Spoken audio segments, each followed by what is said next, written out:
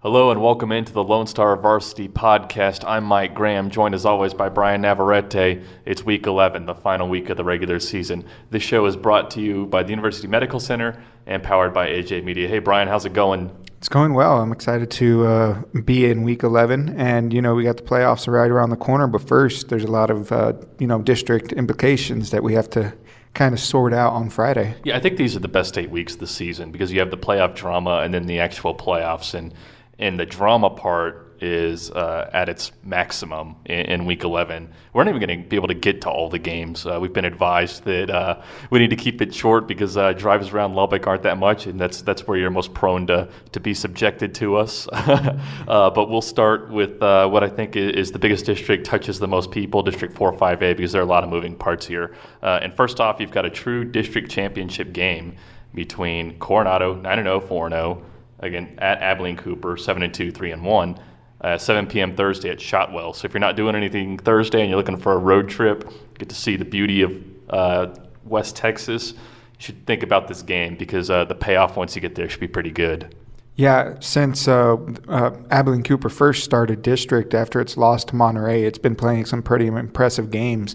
Was able to beat Cooper, Lubbock High, and get through Lakeview, and now they're here competing for at least a share of the district championship. But I know Coach Parr and them don't want to share it. Absolutely, especially not after last season. And Coronado beat Cooper up in Lubbock, making the return trip this time. And, what I really like about this game is that these two teams established themselves, I think, heads and shoulders, game by game, better than the rest of the district. And you can make an argument that Monterey's in that pack too. But definitely Coronado and Cooper. And it's nice that they're going to be able to go up against each other and kind of sharpen each other up for the postseason. They won't run into each other in the postseason just because Monterey and Coronado are going to go to the Division I bracket. Cooper's going to the Division II bracket, so you can throw a lot at them and don't have to worry about it coming back to bite you, 3 weeks down the road or whatever. And these are very talented teams, and a game like this can only help you when next week you're playing in an elimination format. Absolutely. I think both teams are kind of playing some of their best football right now. I think they found themselves early on and then were able to just kind of work out the kinks, and now you have two explosive offenses coming together. I think Abilene Cooper is pretty fast off the ball, and Coronado's already, I think even before the season started, proved that they were going to have a potent offense whenever they could play a full 4 quarters. Yeah, definitely. Everyone knows how good Coronado's offense is by now. We're not going to go into the numbers again, but let me just tell you about Cooper over 9 games. 51.3 points per game, and they're allowing about 26 points per game. And you can make an argument there that part of the reason that they're giving up so many points is because they're scoring so many points and giving you so many opportunities with the ball. And that's like a 2-to-1 ratio almost, and no coach is going to complain about that. Now, my only fear about this game is both teams are so good. Both teams really want to win this because there's a district championship on the line. At least an outright district championship versus a shared district championship. Each team has an incentive in this game to play their starters the whole way through. And at that point, you're risking injury. And, there's not much you can do about this when you get to the postseason. But wouldn't it be nice in a way, you've got this locked up. Everyone knows where they're going. Coronado and Cooper will be first seeds in their respective divisional playoffs to just, get the starters a quarter and a half of work and get them out of there and be maximum health when you get to the postseason? I think it'd be nice. Definitely in an ideal world, that's what you want, but that's not always what happens. And then sometimes you get these games that, maybe you do want your starters to play all 4 quarters because you want a quality football game before you hit that playoff push. But yeah, injuries are always, I think every week, they're big. The chance of getting injured, I think, comes in every week. But, yeah, no, it would be nice at the end of the day, but I still think these teams come out and play a really, really big game just because of the district implications in that title. Now let's just we'll break down this matchup. You've got Coronado, famed for its explosive offense, has a fierce defensive front, secondary. I haven't seen anything wrong with them all season. But I think Cooper's going to be the team that's going to be able to test them the best, maybe other than Monterey vertically. Ender Freeman, great quarterback. We've talked about him a couple of times on the show. What's his name? Myler Royals. It's like Miller with a Y. He's getting some tech interest at wideout. He's a very good player. Burned Monterey a couple times in the game that I saw him play in. A really good receiving core, and like, let's not forget that this team has 2 losses by a combined total of 8 points, and one of those was in overtime. Yeah, this is a good Abilene Cooper team. You name the players, obviously. I think with both teams on both ends, what you have is big playability downfield on any play, really. And, of course, you have some running backs back there that can help, ease up, the pass game a little bit. But, no, I think what's really key for Coronado in this one, you mentioned their quarterback. Their quarterback has been playing really well lately. Maybe it's just the fact of rattling them a little bit, get to the ball, and I think they have the defensive line to do that. They definitely do. One thing that's really unique about the Coronado team, I think, is that it's 2 interior linemen. I think his name's DJ Clack, and then obviously Miguel Garcia. Both they really pinch in the interior offensive line, make life so much easier for perhaps a Division I linebacker in Trey Stevens. Yeah, I've seen them in the games I've seen from that defensive line. They really get at you. They can disrupt some things in the backfield as well as take away any run game. When you have your defensive line being able to not only get to the quarterback but stop the run game at the first level, I think you're always going to find success, and Coronado's been able to do that. We don't want to give away our predictions for this game because we've still got the Lone Star Varsity preview show that's on Facebook Live. We'll tape that somewhere in the 7 o'clock hour on Wednesday if you get this Wednesday morning. If not, it's already up there and you can replay it, but we'll pick that game. I think that game is so exciting, and I'm so bitter that it's in Abilene and we're going to be held in the office and tasked to other things that night. Yeah, I think everybody wishes they could get out to this one, but we still got some other pretty good games going on. Absolutely. We'll just continue with the District 4-5A picture because there are so many moving parts underneath this game. You've got 2 teams desperate to get into the playoffs with wins, and then you've got 2 spoilers. Now, Monterey has clinched the postseason. They're playing spoiler this week because they're not moving up or down. They're the 2 seed in Division II, just based on their student enrollment numbers. That's how it works in 5A. They divide you up. Once they know the 4 teams in the 5A picture, they divide you up 2 and 2 based on your student enrollment numbers. And the bigger ones go to Division I, and the smaller ones go to Division II. So Monterey really has nothing to do in this game because Coronado has a better record, and they're going to be the road team against Lubbock High at Lowry Field. 7:30 p.m. kickoff at Lowry Field on Friday, and Lubbock High really needs this game, but there's a caveat. They need San Angelo Lakeview, which is winless on the season and hasn't been very competitive.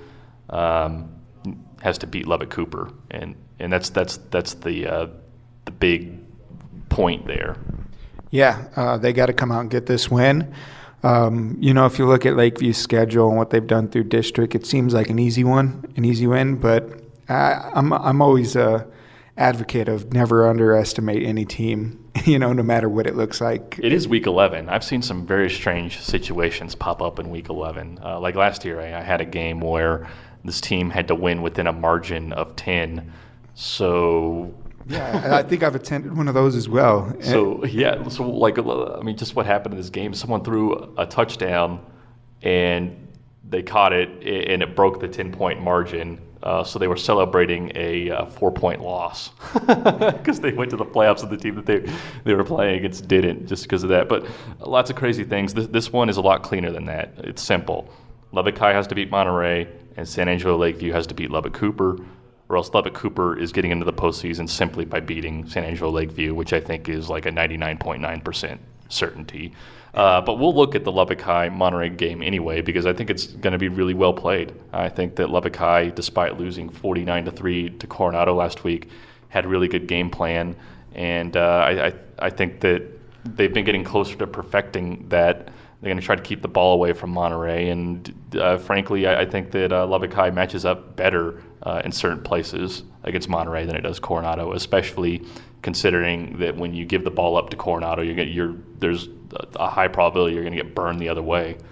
Yeah, I think one thing that each coach at least in LISD, always points out about Lubbock High is that they're so multiple in what they do defensively, and I think that just goes to show, that they're going to be difficult to match up with. If they can get the right bodies on the right bodies, and they're going to be good defensively as well as, and I think we talked about this earlier. Offensively, they've kind of found an identity as to who they are and what they're able to do week in and week out. And like you said, they're getting closer to perfecting that. And I think that's big for them. And it's really going to come down once again to handing the ball off to Isaiah Johnson probably about 30 times. And with that, you have defenses that get so used to coming down, almost like muscle memory, just coming down to attack Johnson, that you can beat him on play action or have another running back like Ashton Alexander be a change of pace guy. And really that's how it works. They're very run-oriented. They're looking for leverage. And frankly, it's like 3 yards in a cloud of turf since they're playing on a turf field instead of a grass field. Yeah. Kwame Wilborn, another set of legs that they can throw into the equation. No, I think Lubbock High is going to try to beat you with their run game, control the tempo, keep the ball out of your hands, and just try to do big things. You see this at the lower levels a lot whenever, it's all about time management and running the ball.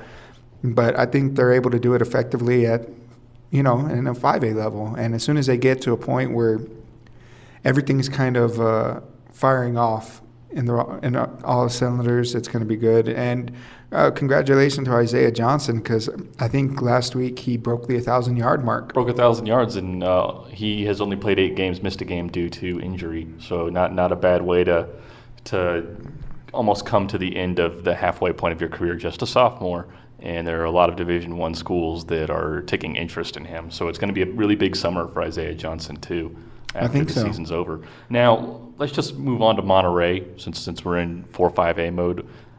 I'm feeling a lot better about them after their game against Cooper. It's been kind of an up and down season for the Plainsmen, massive disappointments and big upset wins. I think that win, well, maybe not an upset, but like a big win against Cooper to begin district play. And I really hadn't seen that team since that game. And they really put it on Cooper at points. Brylan Lawson-Young just continues to impress, At the beginning of the season, he was only, recognized for his arm, and now he is just as much a runner as a passer, and so big and physical, and that's a weapon when you head into the postseason. I think Hutch kind of touched on it early on in the year.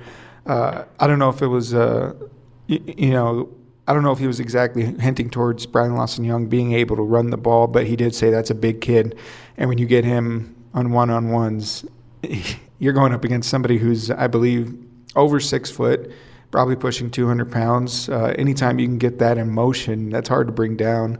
And he's just been really good for him this year. Ever since that loss to Coronado, Monterey got back on track, beat Lakeview, got the big win over Cooper. I think they're in a good place right now. And I think sometimes when you look at their record, it's a little deceiving as to how potent that offense can be and their defense. I think their record is a little deceiving whenever you look at where other teams stand in this district.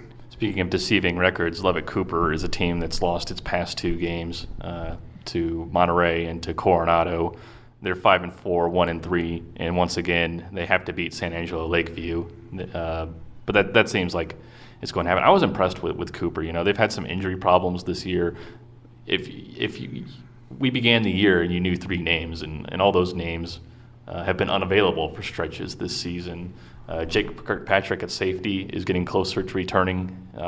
He might even play in this one. He's been listed week to week for a while. It's like Keith Campbell came back, Elijah Boyd.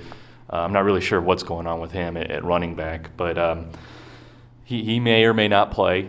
But Brendan Mell in the passing game at large last week, Cole Carter at a receiver spot, the other guy that was in the quarterback to begin the quarterback battle to begin the season. They looked really good against a really good Monterey team, a Monterey team that was playing well. And here they are, looking like they're going to make the playoffs just because of the way the schedule lines up for them. What are your impressions of the Pirates, though? It's just like Monterey, just kind of been up and down this week or this season. Yeah, and I think a big part of that is they had to bring some new kids in to start in some key positions. But as you mentioned, they've been able to step up. But I think from week one to now, you see two different players in in key positions where they just needed to grow up in that position. And I think they were able to do so. Like you said, the injury bug got them. That's always difficult, to overcome whenever you have to. We're planning on leaning on some of these players at the beginning of the year. With Elijah Boyd, we expected, the run game to kind of help their younger quarterbacks grow up. And then as soon as they did, we lose Elijah Boyd. So if you kind of take that into account, you're looking at a situation where you're without a big part of your offense. And Zykeith Campbell, I think he's still having a great season. Absolutely, 100 yards in the Monterey loss. Yeah, he's a very key player for him, and I believe he's just a junior, so perhaps they'll have him back next year as well. And I think my overall impression of Cooper is, like you had mentioned, their record's a little deceiving, the up and downs that they've had. They definitely need this win. I wonder if you're Coach Catwinkle and, if Jake Kirkpatrick's week to week and you kind of look at this Lakeview game, do you start him or do you sit him? You know what? I'd play him if he's healthy because he needs to get back to game speed. You could probably do that in a half, but I think he's got to play in this one. If he's not ready to go this week and he's ready to go next week, I'm going to start him anyway. But it'd be nice to get him some reps and see how he actually looks on the field, because you don't just recover from an injury and then become yourself again just, by stepping onto the football field. Very true. Very true. You got to get back into that game speed mode and experience it a little bit before, these games become do or die. So, yeah, I agree. Play them. Anything else you want to add on District 4-5A, or do you want to move on to the final game we're looking at? I think we've spoken a lot about District 4-5A. We'll talk about some other key games. Okay. This is the District 1 3A Division I championship game. Just the way the schedule lined up. You've got Shallowater 8-1, 4-0, hasn't lost to a 3A team all season, whether that be Division I or Division II. You got Muleshoe, which has really turned it around since getting into the district play period. They're 4-5. But they're 3-1 in district, and the only reason they're not coming into this game undefeated is because Littlefield pulled the upset on them last week. The Warren 84, I believe. Yeah, it was going to be a big rivalry game, and anytime it comes to a rivalry game, I think it's a toss-up on who's going to win and who ends up showing up. Maybe Muleshoe just didn't have the game that it wanted that night, and Littlefield was able to capitalize, because Littlefield hasn't had the greatest season this year, but obviously they proved that they're still a good team.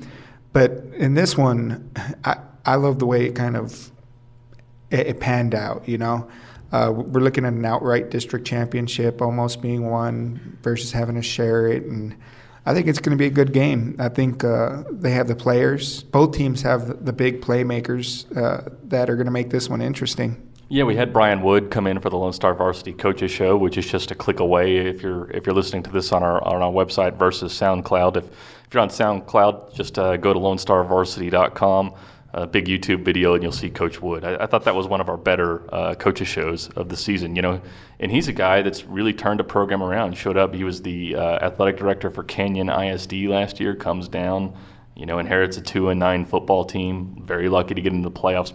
And now they're 8-1, no losses to 3As, and steering a district title in the eye. Yeah, one thing, and I'll take this back to week one, whenever I did a preview on Shallowater. One thing I really noticed when I went out to the football field, and I think this has been true for the whole entire season, is there's a lot of energy around the team. One of the things that impressed me the most was whenever they were running through drills, how everybody hustles to the ball. They just looked impressive, and then when we were breaking down film, he brought up something that we might not have noticed otherwise, and that's that they have a really good offensive line. Yeah, absolutely. In those plays, and he showed us a play where in pass protection, a little red zone, I guess was a post pattern about from 11 yards out. Not a one Friona player crossed the line of scrimmage, and Cutter Sparks also stepped back 5 steps, so he was not in danger at all. And I guess I have noticed that, when you're a high school sports reporter, you're keeping your own stats, so you're really just focused on the ball carrier, but it is fun when you step back and get to see things like that again. Good tight end too. They're a team that puts 6 offensive linemen out there, basically the way they utilize their tight end. Yeah, and then if you go back to that film that we were breaking down, there was bodies on bodies everywhere down the field, I believe is the term that he used.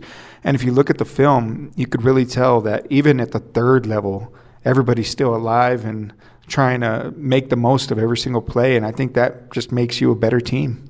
I'll tell you the truth. I'm looking forward to getting more acquainted with Muleshoe. They kind of fell off the radar for a while based on their non-district performance, but they're going to the playoffs no matter what happens in this game. And we've been receiving their stats and just the jumps. I mean, it was like flatline, jump, and then jump.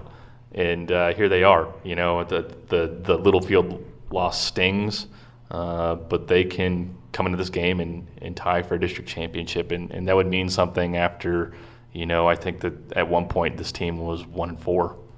Yeah, I think for Muleshoe it was all it was a process. It was finding the right players to put in the right positions. I think that's where you saw that spike.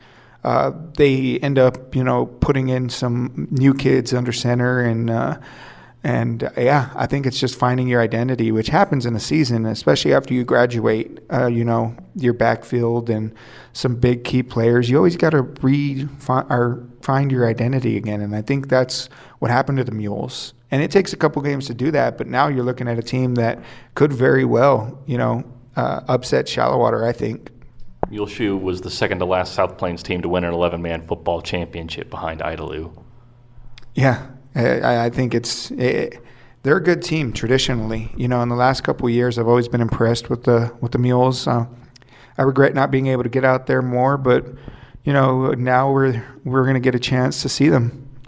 And that's going to do it for us. We really appreciate you guys stopping by. It's been a fun regular season. We'll be back to break down Week 11 this weekend, and then look ahead to the playoffs. So it's the most wonderful time of the year, like Don Crosby says. And this show is brought to you by the University Medical Center, powered by AJ Media. We can't wait to see you on the Facebook Live show and this weekend when we get back together to talk about Week 11. Thank you very much. Have a great day.